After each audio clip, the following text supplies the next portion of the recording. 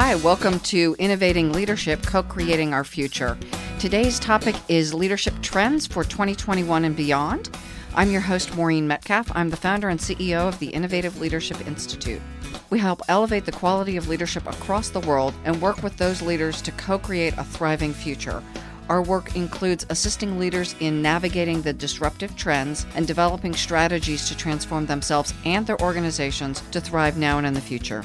I'm a regular contributor to Forbes and the lead author on an award-winning book series focusing on innovating how you lead and transforming your organization. I'm also a fellow with the International Leadership Association. I'm delighted that joining us today is Christopher Washington, a regular guest on the show. So Dr. Christopher Washington is a tireless supporter of global leadership development, designer of accessible and relevant education, and champion of the role of universities in workforce development. He serves as the Provost and Executive Vice President for Academic Affairs at Franklin University, a private nonprofit institute of higher education. Dr. Washington takes an active role in local community by serving on the board of International Visitors Council and on the U.S. Global Leadership Coalition Ohio Advisory Council. He is currently a member of the Forbes Nonprofit Council and serves as the chair of the board of directors of the Washington-based Global Ties U.S. We're facing unprecedented changes in our world today. These changes range from geopolitical changes to the impact of the pandemic has had on everything, from how we work to technology accelerating and corresponding need to change leadership. Today we'll talk about the top 7 trends Christopher and I see for 2021 and beyond, and explore how we anticipate these trends playing out, the source of the trends, and the leadership competencies we think are required to successfully navigate them. While we can all point to the death toll from the pandemic and many other challenges that we have faced, I'd like to encourage us to start the year thinking about what's possible in 2021 and beyond. While we know that the pandemic is still raging as of the airing of the show at the end of 2020, and likely will be until we have sufficient immunity. With that said, while we're all suffering from the pandemic, and many of us have lost loved ones, my invitation is to use the pain and loss to energize us to create a future that is better and stronger and more inclusive for everyone. We take that tone as we talk about the trends, and Christopher and I will talk about what we see as the opportunity. And as Christopher and I were practicing for the conversation, we were both talking about where we are being optimistic in our current lives and looking forward. So let's start by creating the stage so our listeners understand what we were doing as we developed this. So Christopher, can you share a little bit about what framed your thinking as we started? Maureen, it's always a pleasure to be here with you. You know what framed my thinking is I'm an educational leader, and so I have to think about my own teams, the signals that are changing in the world that enable me to lead them effectively, the leaders I work with on a national and international level, and the challenges they face, and how I can communicate these signals to them, and also our students. How do we best prepare our students for a future world that's a little bit more volatile, complex, uncertain, and ambiguous? So it is those conditions and my willingness and interest to make sense of them that really drove us to identify these themes together. And so you're significantly involved with the World Future Society. Yes. And also with Global Ties, interacting through the State Department with leaders from around the world. So you're taking a global view and also a future view from a broad lens. Oh, absolutely. You know, working with my team to determine what methods can help us make sense of these non-routine experiences that have disrupted organizations like Global Ties. It was last year, just a year ago, we were able to commute people from their countries around the world to the U.S. to learn more about our democratic society, to learn more about how we do business, about our citizens and how we interact. Well, that program no longer can send people to the U.S. So what alternatives are available? Why can they not come anymore, right? And how can we achieve our goals in spite of their ability to not be able to travel to the U.S.? So it's those kinds of adaptations we've had to make. So let's start with the first trend then, economic volatility impacting society and the workplace. Increased polarization on global sustainability and social justice issues impacting international relations and local communities. So how are we defining that? What are you seeing first of all? There's a grab bag of issues here. There's a lot of things to talk about. Market. When you talk about economic volatility, for example, you have to go to the Financial Times, you have to go to Forbes. They're regularly discussing the impact of market volatility, the challenge with the added complexity of COVID and a second wave of that, the tech giants reporting disappointing quarterly earnings, and whether or not the government's going to have a stimulus package, for example. So all of these factors interconnect and create complexities that we have to make sense of as they impinge on our ability to make decisions in organizations and to lead our people. So economic volatility, I love that you talk about interconnections and global interconnections. I had a couple of observations just from the last week. So one is I participated in the A4S, the Accounting for Sustainability Summit, last week, and Ban Ki-moon, the former United Nations Security General, spoke. And he was talking about the importance of multilateralism and the U.S. returning to participating in solving some of the current challenges with decarbonization and restoring biodiversity. And specifically why we care about the climate is the impact it has on our businesses. Not that we don't also plan to be living on the planet and hoping that climate change isn't going to severely change our demographics and where and how we live. So 19 of the 20 hottest years on record have occurred in this century, and we're in 2020. Yes. Right? So the last 6 years have been the warmest, and this year may even top the list, according to Carbon Brief. So one, we're in a time that we're seeing disruption not only from a pandemic, but from a climate perspective that will impact everyone on the planet. We are also seeing people like Ban Ki-moon and His Royal Highness Prince Charles kicked off the A4S summit, and he's the person who chartered this summit, I believe, 6 years ago. So we're seeing significant political leadership as well as cross-functional business, NGOs, government organizations all coming together to issue the call for those kinds of changes.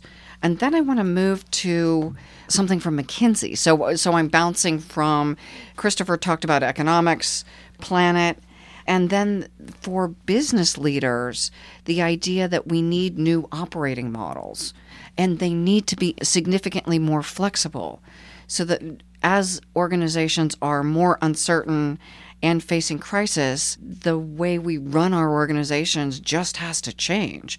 So the duration of the crisis has been longer. It's already exceeded earlier predictions. It's going to continue to be longer. And so the elements of running an effective organization, we need to be considering how quickly we adapt to the multiple changes we're experiencing. Because by the time COVID's over, what's going to be the next thing? Well, that's right. And Maureen, I'm in an educational institution, and I think education is the canary in the coal mine for a lot of this. We're seeing dramatic changes to our business model. Institutions that have had long-held traditions, 150, 200-year traditions, are now on the operating table, with an acute illness. What do we do? How do we structure our finance? How do we attract students? Right now, many of these schools can't operate classes as usual or provide the kind of supportive environments for campus experiences for students that have led to their success in life afterwards. Working from home, remote work, or remote learning has taken the place of many of our on-site classes because of the pandemic. How have we adapted? How must we adapt? We have to have different models to operate effectively. And Franklin was well positioned because you were one of the first to introduce rigorous online college education. Absolutely. And we went through many years of pilots and refinements, really focused our pedagogy and andragogy on the successful teaching of students so that they learn effectively. And so we were well suited when the pandemic hit to shift effectively to all online for our students. And I want to say that's 2 decades now, right? That's 20 plus years that you've been doing this. I remember designing courses back in 1999 for online, and then having the U.S. Department of Education involved with us through an early pilot in 2000, from 2000 to 2003, to verify that the learning outcomes and the methods we used were equivalent to what was happening in the classroom face-to-face.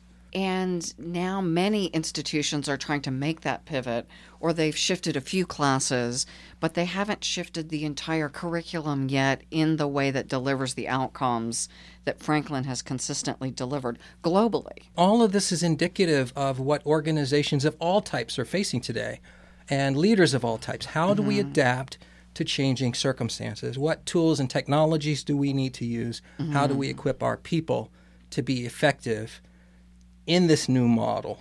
And education is especially challenged by it right now. Well, yeah, because as we talked about as you came in was, how are you navigating homeschool students? Because there are going to be a lot more of them, we would anticipate. Not just homeschool students, but everything that's impacted by a shift to more homeschooling. I imagine that home builders will have to adapt their design principles to the fact that we'll need more spaces in homes for learners and for offices for remote workers.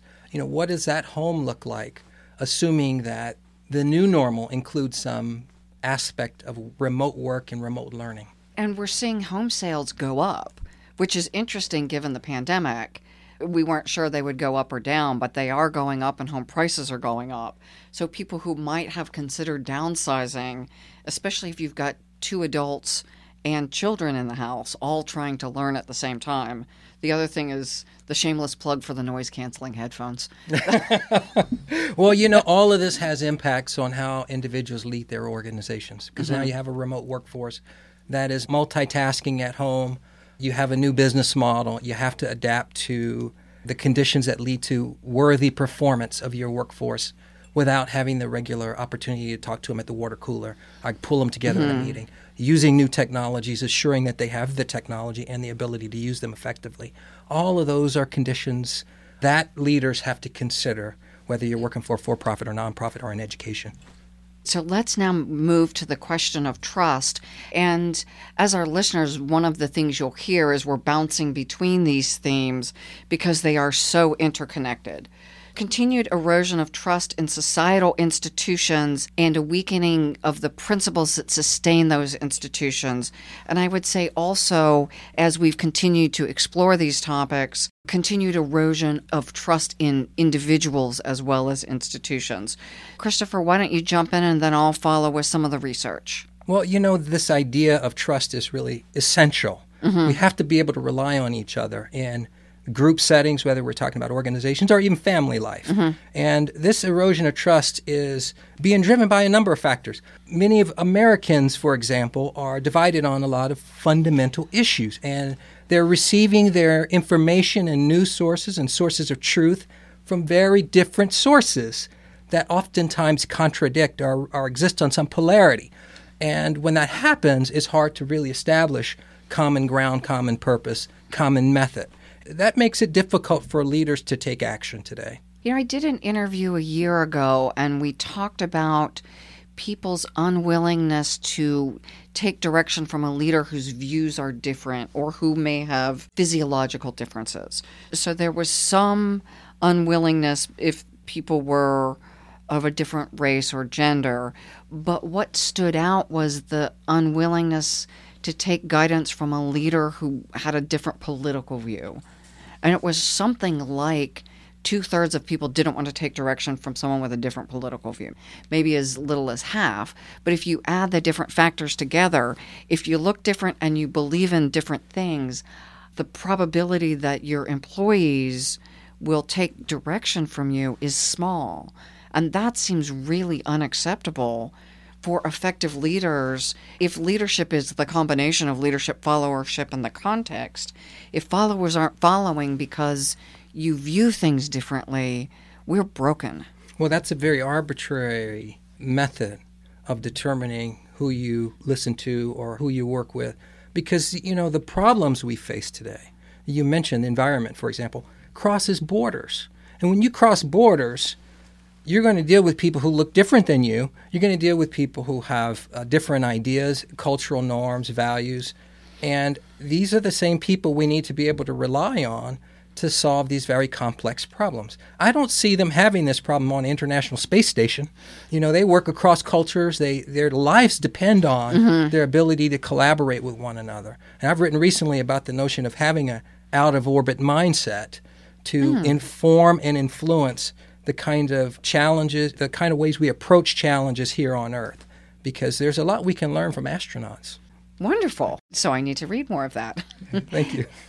I'm going to read a little bit of some of the research. According to a wide-ranging new Pew Research study, adults age 18 to 29 stand out for their comparatively low level of trust in a number of areas. Around 3/4, or 73% of adults under 30 believe that people just look out for themselves. So basically 3/4 of folks under the age of 30 don't trust folks. They think they're looking out for themselves. A similar share, 71%, say most people would try to take advantage of you if they get a chance to. And 6 in 10 say that most people can't be trusted.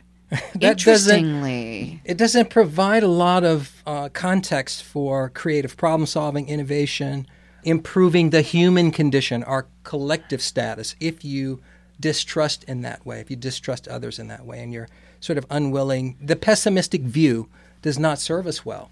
It's optimism that has really been the seed for invention, for creation, for improvement of the human condition. Yeah, there's a lot of research that says pessimism kills creativity and innovation and employee engagement. It's hard to be engaged and productive when you think the person sitting next to you is out to get you. Well, we are talking about leadership here. Individuals derive their energy from their leaders oftentimes, and if that's true, your pessimism rubs off. You're less likely to have, again, creative solutions, innovations, and an ability to work with folks constructively to bring about a better state of affairs. One of the other things that strikes me, and as I reflect on my own experiences, the rate of change and information instability. So new data coming daily, and let's use the pandemic as an example. When it started, the amount of scientific data was limited. So leaders were sharing the best information they had, yes, which was incomplete.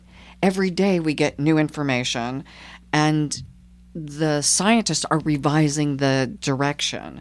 And yet what I hear from people occasionally is, I don't trust him, he was wrong. I don't trust Dr. Fauci, he said this at the beginning. Well, of course, because the scientific data is continuing to accumulate.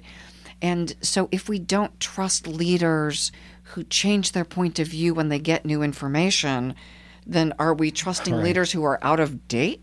That seems risky. One of my mentors many years ago said, Christopher, in God I trust, everybody else bring the data. Mm-hmm. And now we have data being generated from everything that we touch. Our refrigerator is generating data. Our watches is generating bio data. Mm-hmm. Our phones. I think there's some estimate of 40 gigabytes or zettabytes, some large number that I can't even fathom of data being generated each day. And much of this data, if you're an organizational leader, there are many sources of it to inform the kind of decisions you need to make. To ignore that would be irresponsible in many regards. And I think one of the competencies that's critical for leaders today is to be really good at interpreting data. Mm-hmm. And the learning mindset, the desire to continue to learn. And for our listeners, if you're not trusting people who continue to update their point of view because they learned more, that is risky. So let's go on to the third. I want to make sure that we don't run out of time before we get to the end. More complex global system optimization. As we think about organizational resilience, geopolitical impacts, social justice impacts, we need to be looking at efficiency differently. So I think about my early consulting years, it was just in time and system optimization and Six Sigma. And now during times when we have more shocks to the system, optimum may be less, quote, efficient because we're having supply chain shocks. And this holiday season is a good example. Distribution companies aren't able to manage the volume of shipping that's happening right now. It's amazing, isn't it? I mean, you think about DoorDash food popping up at your door, boxes. I can't tell you on a daily basis how many boxes show up at my door. We don't do as much shopping out, even grocery shopping as much as we used to. All of these things have the ability to come to your home. But what does that mean? It means you have to optimize systems of supply chain in order for that to happen. All of that's driven by technology innovation. It's generating data, and it's causing us to think not just about the outcome of, whether it's financial or efficiency, but also productivity, quality, customer satisfaction and customer service, employee satisfaction and morale. All of these factors work together to contribute to organizational effectiveness, and leaders have to be in tune with all the contributing factors to organizational effectiveness. And how they're changing. And how they're rapidly changing under changing circumstances. As we think of organizational resilience, and back to then human resilience, and the sense of how belonging contributes to trust. So if I don't have a sense of belonging, trust goes down, employee engagement goes down, organizational resilience goes down. So it really is interconnected, and just the sense of what is appropriate in a business setting now. What do we share?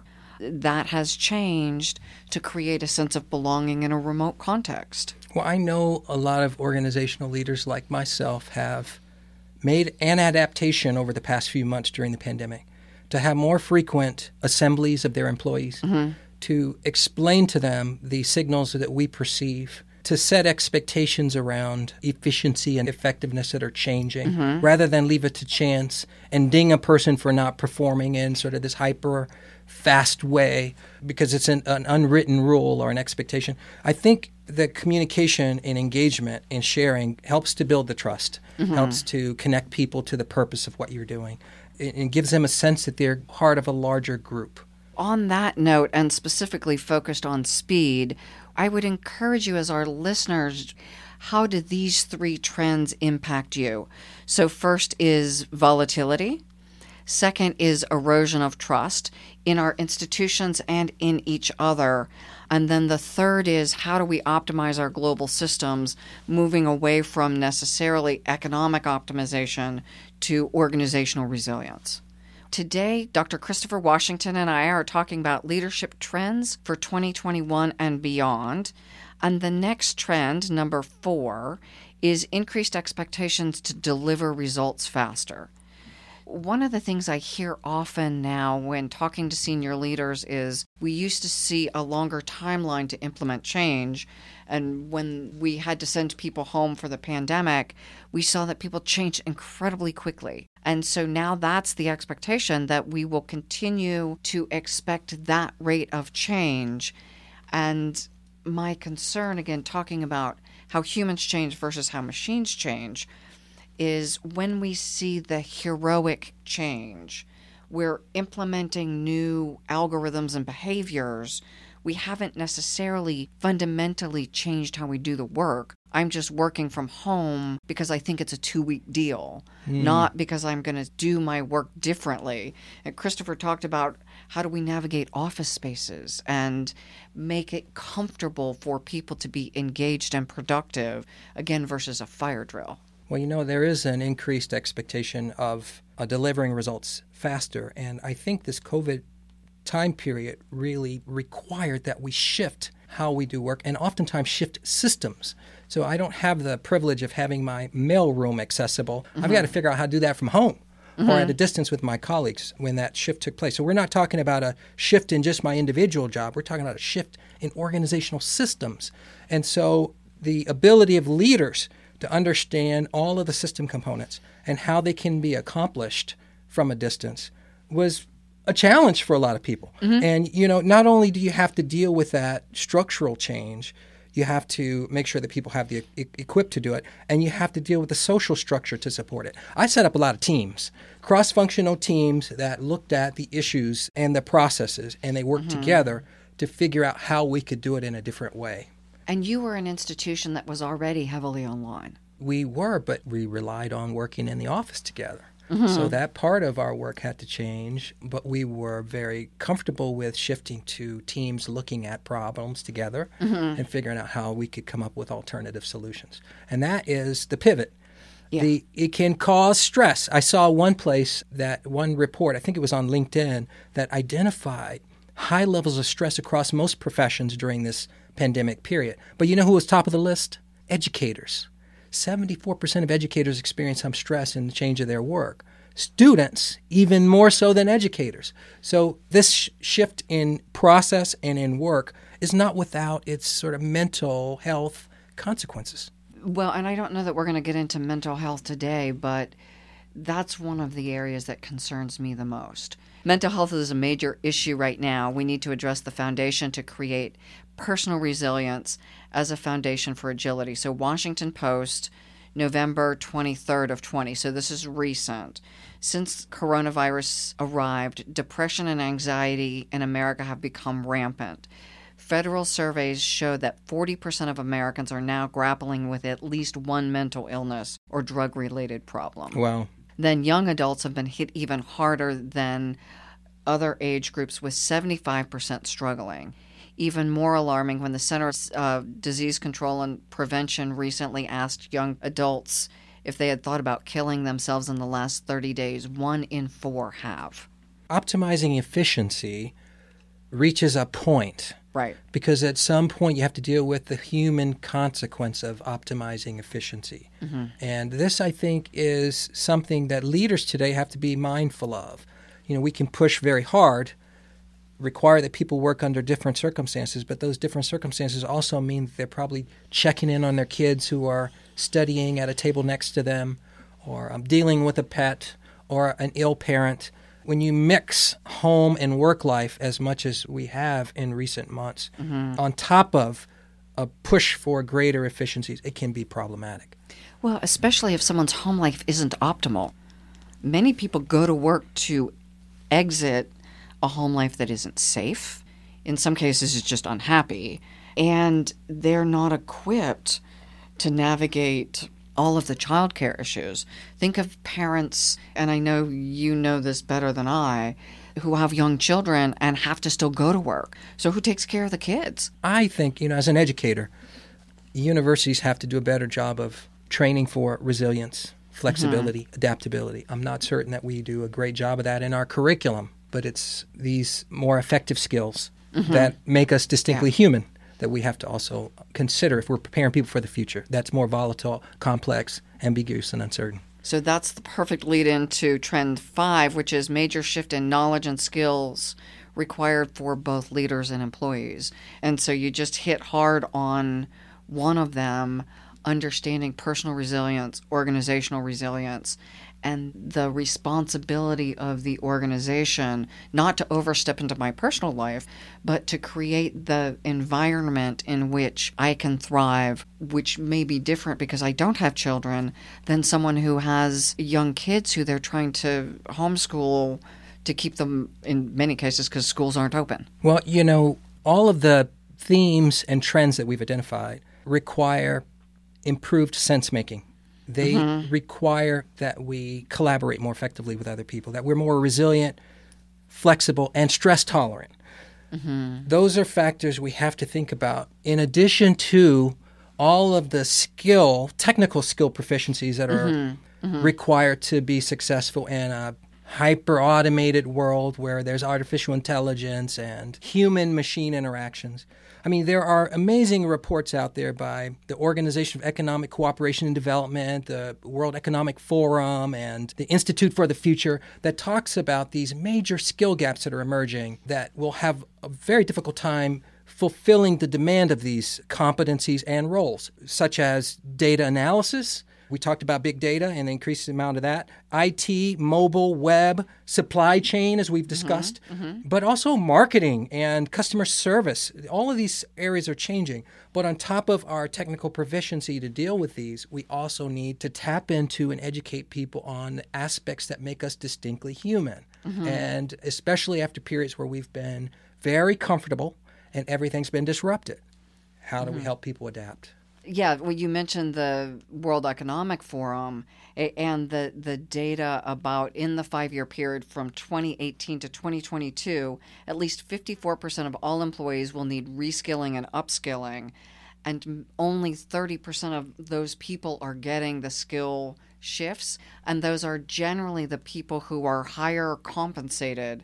So the folks who have the least are, again, less likely to get retraining, and then they, in many cases, become unemployed. You need a retraining plan. You need an upskilling plan for people. If you're sensitive to the needs of your workforce, rather than laying people off, there are many other alternatives that require more active engagement by leaders in organizations today.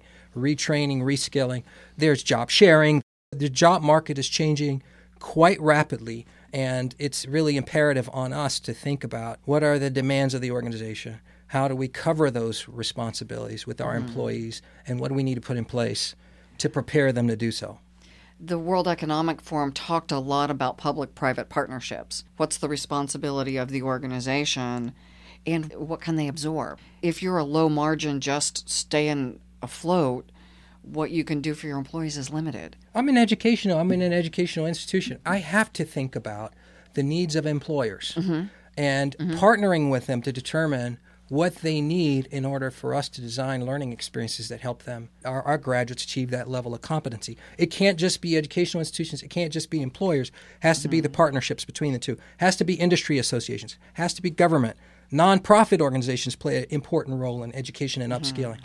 No institution in society can do this alone, given the volume of people needed to have different skills to meet these needs. Well, and this data was 2018 from the World Economic Forum, so it was pre-COVID when we were just looking at artificial intelligence, machine learning, robotic process automation.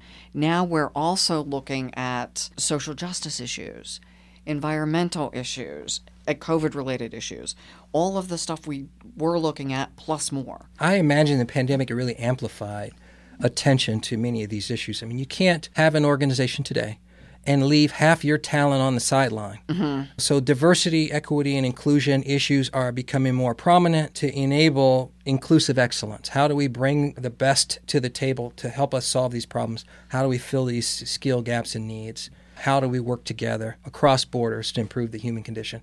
You know, you have to be able to work with diverse groups of individuals in order to make that happen. Absolutely. And I'm thinking through kind of environmental, social governance, the ESG board certifications that are becoming more common, but not yet common. So we're not yet, in many organizations from the top, attending to DE&I and socially related issues. We're not yet attending to environmental impacts. We're not yet attending to building organizations where resilience is part of the governance structure. We have a lot of work to do. We do. And the good news is we've got a lot of competent leaders who are able to do this. We just need to continue to move forward and energize people to make the shifts. Well, I would agree. There are a broad range of issues that complicate the work of leaders today. But if you ignore these issues, you will likely not have the kind of workplace that can be most effective, most efficient, and or develop the kind of society that we all prefer. Where more people have more opportunity. It's not a 1%er. It's certainly my goal is all people are able to thrive. That may be considered delusional by many, but... Well, it's a worthy goal. All people have the opportunity to thrive and prosper. So trend 6, need to increase personal agility in all facets of life. And Christopher, I think you've hit that as we hit every topic. We as individuals need to build our agility, even people who are resilient. There's just so much going on. We hit the topic of depression already, and what we didn't talk about is for people who are depressed, for people who are facing other mental illnesses, it's hard to be engaged. It's hard to trust your colleagues. It's hard to be innovative and creative because of the physiological condition. I can't be agile if my fundamental basic needs aren't being met, for example. Yeah. And, you know, I wonder 5 years from now, Maureen, what kind of positions will be essential for the success of organizations? Will every organization have an organization and health and wellness person who can advise and coach people on, you know, how to overcome these challenges? Will we be more sensitive as leaders to giving people opportunities to deal with different projects so they learn to be more adaptable and resilient. Give them a chance to work on new pilot programs and projects with different parts of the organization. How do we enable people to be more resilient through our work assignments, through the experiences we create for them? I think there's a real opportunity here for leaders. I think there is as well. This moving into the fourth industrial revolution and the recognition that many of us still fall back in habit to what we grew up with that didn't look at the importance of sustaining resilience for our workers. It was, this is how we do things, and more of a you follow direction than you engage people. And it is now the responsibility of the leader, in many cases, to ensure their workers, workforce, colleagues are treated like the precious humans they are, not like commodities. Yes, that's right. Well, when things are all going smoothly, you need managers.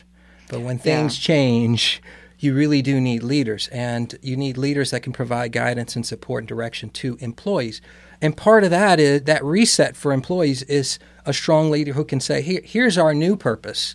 Here's our new picture of the outcome. Here's our plan of action. Here's the part for you to play. That's William Bridges, classic William Bridges, helping people through that transition from what was to what will be. And we need leaders during this time to coach resilience and help people see where they're going. And the McKinsey work talked about, back to the new business models, a lot of that's new strategy and how we get the work done. And it appears that the breakdown is often with middle managers. Either they haven't gotten the communication or they're not communicating it, or some of both. And then add to that the organizational exhaustion of what we expect of you to keep the ball rolling during challenging times and concurrently change the business. Organizational exhaustion is real. I mean, the pandemic exhaustion is real. And we have to take into account that people can feel that. And what are the things that you do that give you a sense of stability, that give you a sense of release? Is it walking your dog? Is it communicating with your family members? It's not the time to sort of dig a hole and jump in it. We've got to figure out the things that make us human, make us interested, and help us to adapt. And that's part of an individual's responsibility, but leaders can also help facilitate those kinds of discussions and considerations. And we have to. I would agree. And yet each of us as leaders have our days where we want to dig a hole and crawl in. Well, I told you, I had a friend, he's an astronaut teacher, and I was in that pandemic panic mode. I was getting tired, exhausted. I helped close down a college campus, and, there were some other things that were going on. And he just tapped into my mindset, and I was being more pessimistic. He said, you have to have an astronaut's mindset. You have to be more optimistic. See what's interesting out the window that you might take pictures of, and connect with people, connect with mission control, your family, your boss, your coworkers. And I think shifting to a more optimistic mindset was really helpful for me. Now, I think I'm more privileged that I can actually afford to say that, but at the same time, our mindsets can be leashes that sort of we're tied to that make it very difficult for us to deal with circumstances in front of us. There are alternative mindsets that we have control over that can help us move through this more effectively, and professionals maybe in the workforce who can coach us probably are ideal people to work with. I think organizations, and you made this point earlier, if we look at who's going to be on the team going forward, having people who help us, because I certainly didn't grow up with those skills. I've worked really hard to build them, and I struggle. So someone who has no education in meditation or mindfulness, or doesn't do regular workouts, doesn't eat healthy because your condition doesn't allow for it, all of those things adversely impact resilience. Well, we've been taught reading, writing, and arithmetic. We need to also be taught resilience, flexibility, and agility. How about that? This sounds like your next program. So let's go on to the last trend. More freedom to work from where you want and less privacy. So if we looked at the continuum of freedom and privacy, we have moved for many people to more freedom, less privacy on all levels. So how are you seeing that? that's a tough one because you have to define freedom, what that really means. And here we really are talking about working from home. For some people, that's not a free environment. So that's a real challenge. But according to the Stanford study, 42% of Americans are working from home now, up to as many as 42%. Yeah. And, 1.6 billion learners went from in the classroom to remote. There are dramatic shifts in how we're actually doing things. And with that shift requires a rethinking about how you do it. Well, and some of the things I've seen senior executives saying, I don't trust my people, and they're looking at the tools that monitor keyboards and take pictures of what their people are doing, screen capture the screens. I think there are some education programs that are doing similar things. That, for many people, feels like a violation of privacy. Yeah, we have to find a way to assure accountability without giving the impression that we don't trust you. That is the challenge for leaders today. Well, because again, back to if you're teaching your kids at home, you may put in your 8 or 10 or 16 hours a day, but it may not be synchronous from 8 to whatever. It's going to be disrupted and in different chunks. And for many organizations, that's sufficient. Not everyone is in a role where they need to be at their laptop all day long. That's right. Well, I have to convey an important message of trust to my team. I trust you. Now, I also need to know that you're doing your work, so I need to see the result of that. I don't necessarily need to know that at 8 o'clock in the morning you were doing X, Y, or Z. I don't care. What I really do care about is, have you produced the results that we need in order for our organization to be effective? And we hope that is the mindset of more people.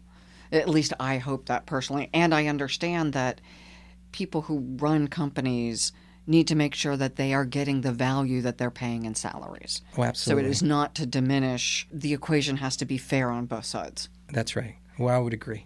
And employees who worked well in the office, most of them probably work well at home. Employees who didn't work well in the office probably don't work well at home. So if you trusted them to be sitting down the hall, trusting them at home is probably a reasonable starting point until we learn differently. And Maureen, I found that my team actually is more productive right now. Having feel like they are working to prove themselves even more as a result of working at home and feeling an appreciation for having that flexibility. That they have a steady paycheck. That they have the opportunity to work when some people don't, and work safely. That's right. Yeah. I agree. That bit of gratitude for what we do have. And on the days when we struggle, that's an important. It's a unique time in history, isn't it, Maureen? It is, and for some listeners, it's been the worst experience of your life.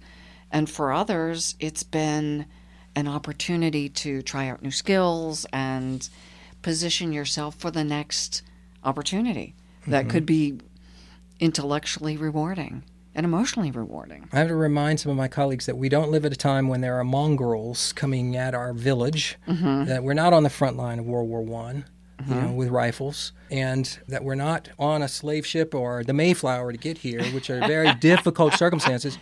We live in a pretty prosperous time, although we are facing some unique, once-in-a-lifetime challenges. And that reframe can be helpful, although just like somebody who's drinking doesn't want to hear they've had too much to drink. No, that's true.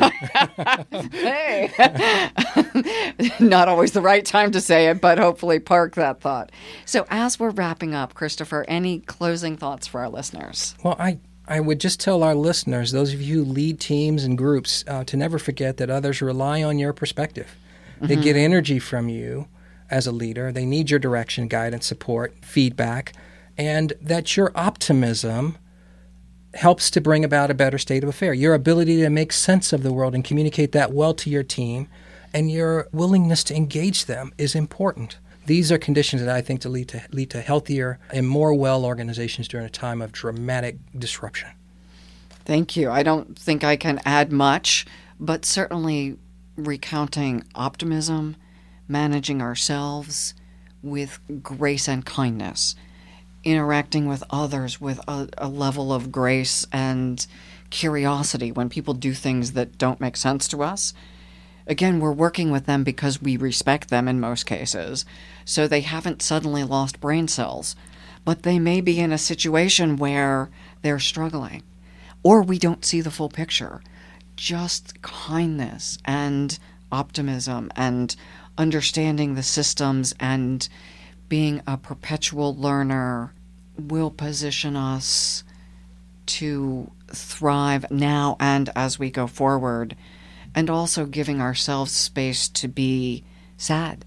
Yeah, sure. I really do hope these themes that we've identified prove helpful for leaders that are working to make sense of what's going on in our world. The sense making is a big one. How do I interpret and continue to reinterpret and take that interpretation through my business model? That's right. Because running effective organizations, profit, nonprofit, and government, allows us to create the future that we want to see. We have a part in it. We do. All of us. All of you listening have a part in it. If it's to be, it's up to me, up to us. So I encourage everyone to continue to engage in the most constructive way you can to co-create the future you want to see. Thank you for listening. This is Maureen Metcalf and Dr. Christopher Washington. Please like us, share us, write comments, give us feedback. Thank you.